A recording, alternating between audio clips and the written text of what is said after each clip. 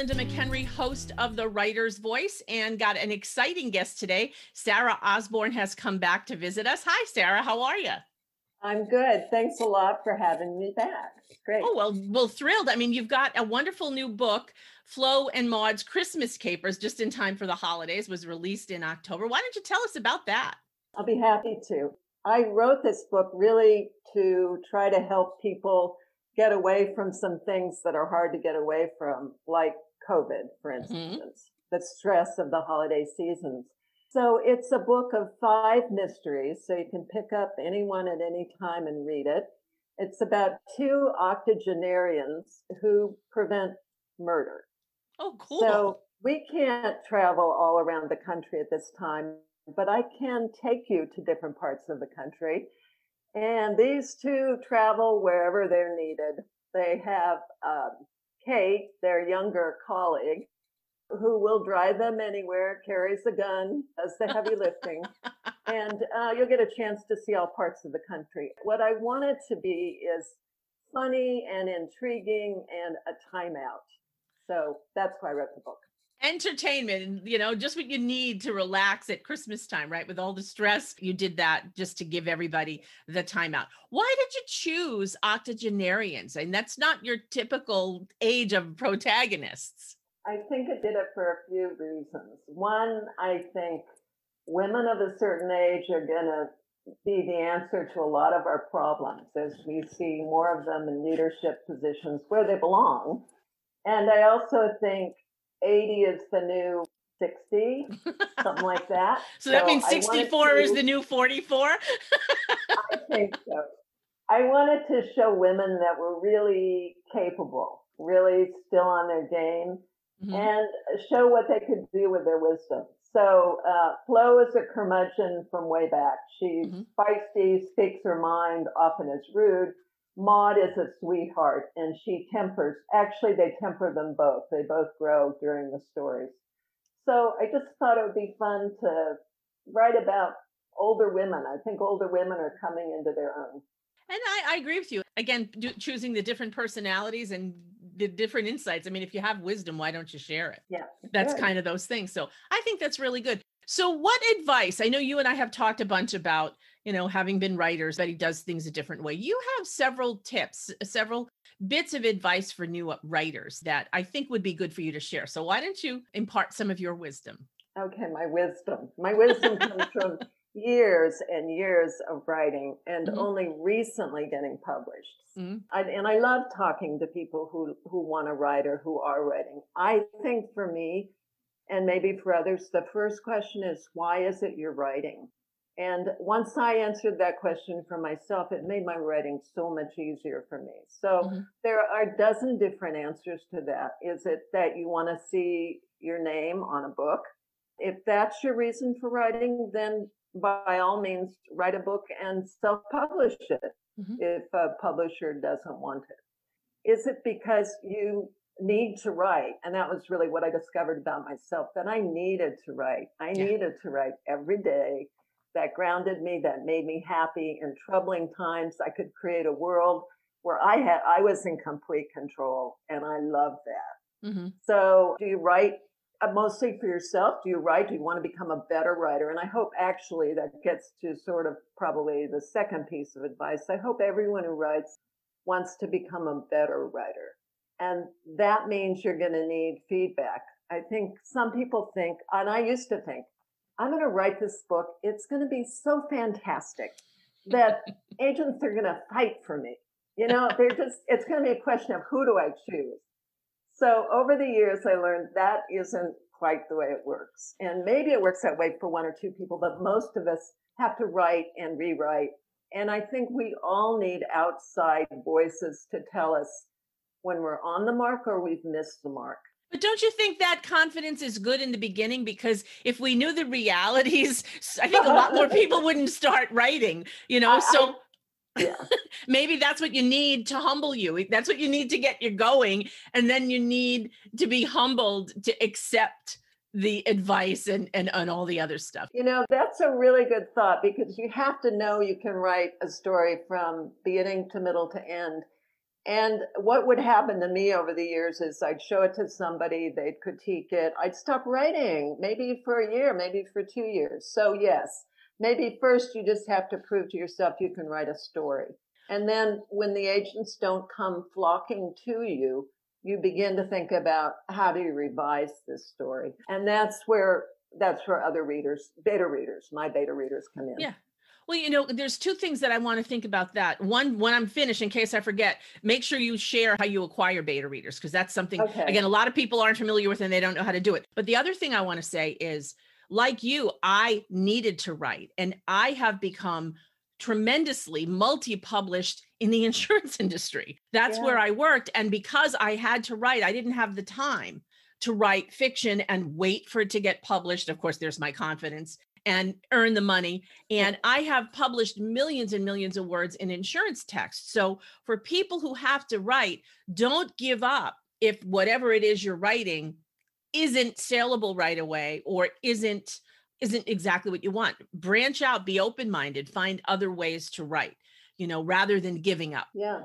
I think that's a really good point, because part of deciding why you write, it's deciding what you write. Mhm. And everyone differs in that. So I know people who think it's the nonfiction writing that is really what they strive for and want to do. For me, it was fiction. So you have to I'm with you decide that. there. And you have to choose a genre. I think you have to choose a genre that you want to read. Mhm. Other people disagree, but I don't think so. So I happen to love cozy mysteries because I don't like getting too scared. I don't want to be bored. I want to Mhm. be entertained. I like the characters, so that's Mhm. what I write. And to take a minute about beta readers, I think in a way the same issue applies to beta readers.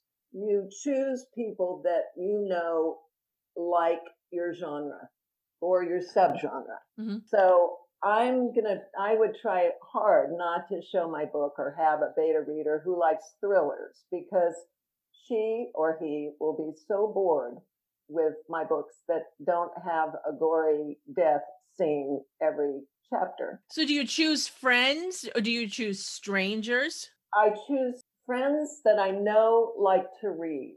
So usually that comes from, and I don't choose, I choose family rarely, rarely. Mhm. Mhm. So it comes usually from book clubs. Mhm. I'm trying to think if it entirely comes from book clubs. No, I've actually found people in my exercise group when I sort of made it open ended, who Okay. really likes to read this stuff? They wanted to read it. And as you get beta readers, you'll find it amazes me that anyone's willing to do that, spend hours and hours on your book, your unpublished book, and tell you what they think about it. But Mhm. even more amazing is that I have a core of people who are willing to do it again and again with me. So they are treasures. But that's good, because now you have somebody, but there's a little bit of distance between you. Like you said, it's not a relative. It's not Right. someone who's afraid to tell you what they think. But by the same token, if they're not a writer, they're not actually editing the book or copy or Okay. line editing the book as well. Right. They're giving you the big picture answer, which is really what you need, because you have the Yeah. skills. When you do get published or someone buys it, they can help you with those. So Yeah. thank you for sharing that, because again, everybody approaches it differently. Everybody has a different way of looking at that. But I know, and I'm sure you're going to agree, no matter how much I think I've improved, and no matter how many times I look or edit or revise something, every single time I pick it up, I find something that I want to change or that I view as wrong. I mean, it doesn't matter. I can go through, I can edit something 4 times and think it's great, and then go through it, you find a dozen things in it. Yeah, I absolutely agree. I usually have three beta readers. So if Okay. two of them tell me something doesn't work, it doesn't work. Okay. And now I know kind of what my beta readers are best at. I do have some really great editor type beta Mhm. readers. I have Mhm. other people who are going to find the facts for me. So if I describe a mansion somewhere and I've got a person who says, no, that's really not a mansion from that era. This is really what it would look like. Yeah. So it's great. And if you're a writer, you really want to share your material. So Yeah. that's the other part. It's scary. Mhm. And I think that's also what I want to talk about, how you deal with rejections. Mhm. Because for me, rejections used to just stop me in my tracks. If somebody criticized something I wrote, as I said, I might stop writing for 6 months, a year, 2 years. Wow. I've learned I'm not quite sure how. I don't know whether it's just weathering things or actually getting a book published. That's probably how. Critiques, if they're done by people who respect your work, are what help you get better. It doesn't help you to have somebody say, "Wow, I just love this. I can't, No. it's just so good." Mhm. That doesn't help you at all. It also doesn't help you to have well, it doesn't help me to have somebody who kind of is sarcastic or, and I've had those kind of readers, not my beta readers, No. critiques in the past because they just flatten you. And so you do need somebody who respects what you're doing, who likes what you're doing, and who will give you really honest feedback. And then you need to toughen up. And that just comes with, I think I maybe said this, I don't know if I said this before, but I've looked for agents for 20 years. I haven't found an agent. Mhm. I did find a publisher, which was what I needed. Yep. I've gotten used to hundreds of rejections. So now a rejection or even a bad book review, I'll worry about it for a day and Mhm. then I'll let it go. And I do read my reviews because if they're not snarky, if they're not meant to be mean, they're always helpful to me. They always tell me something I didn't know, good and bad. I've only had one review that I didn't think was snarky, but that I thought, I don't think this person even read my book. But that's the only time, you know? Well, and the thing is, I've been a member of critique groups over the course of my writing career, which is my whole life since I'm like 5. And I think you have a couple of things that you said, and I think everyone views certain things from a different perspective. I think number one, absolutely you need the truth. I mean, if someone's reading something and I wrote something and they have to stop Right, and they think something, then there's something not right for that person. But right, the way you express that can be kind. It right, can be respectful. And especially if you know that the writer is sensitive. Some people are sarcastic and snarky, and you can do that with them because that's how they are. My daughter, for example, is someone like that. I'm kind of like that, but it depends. Again, it depends upon the person. So I think that it's really important that if you are getting a critique or a rejection, I think it's important for anyone who's sharing that information to be kind and respectful. And that's why when you're choosing your beta readers in the beginning, you never know. yeah. I mean, if it is a family member, you know how they are, but you don't know what they're going to say. But there's other issues with that.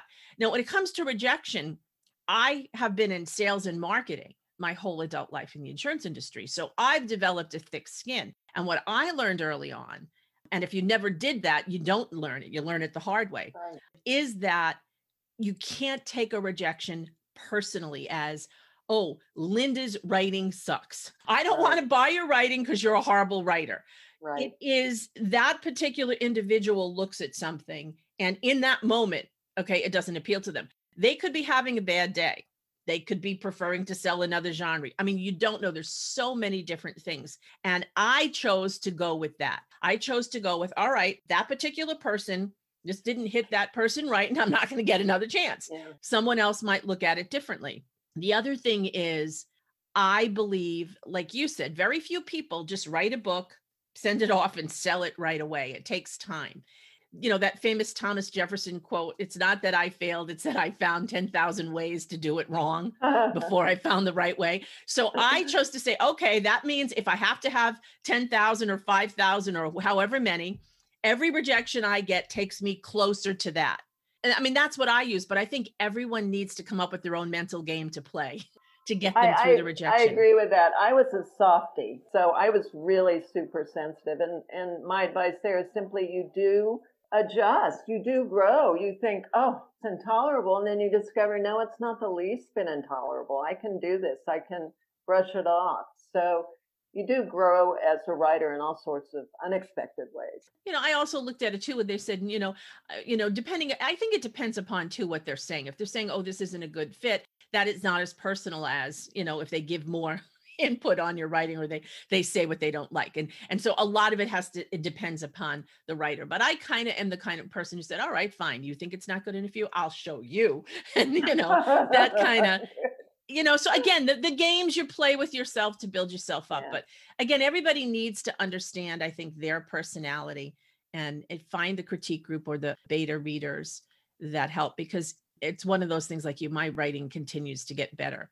and Yeah. better and better. Yeah. And I don't think you ever stop growing. I agree. So Sarah, hold up that book cover for Flo and Maud so we can see it. Flo and Maud's Christmas Capers. Yep. Yep. Great. And people can find that on your website, but you prefer them to reach out to you on your Facebook page because that's where you have all kinds of neat stuff going on. And they can find you at Sarah Osborne, Mystery Author on Facebook. That's right. And they can find all my books on Amazon. So that would be the place to go for that. Yeah. Okay, I love to hear from people. So that would be great.